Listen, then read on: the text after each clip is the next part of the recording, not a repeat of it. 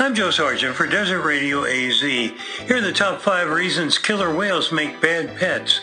Number 5. Okay, who left the arm in the fish tank? Margaret?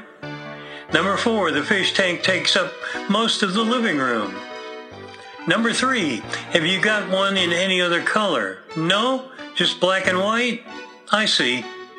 Number 2. Getting them into the sink while you clean the tank is such a pain. And the top reason killer whales make bad pets? Always eating the neighbor's dogs. And the neighbors. You're hilarious, my friend.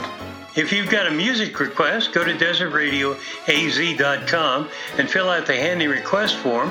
Your song will go on the playlist. Well, I guess that makes our naughty parts tingle. Thanks for listening.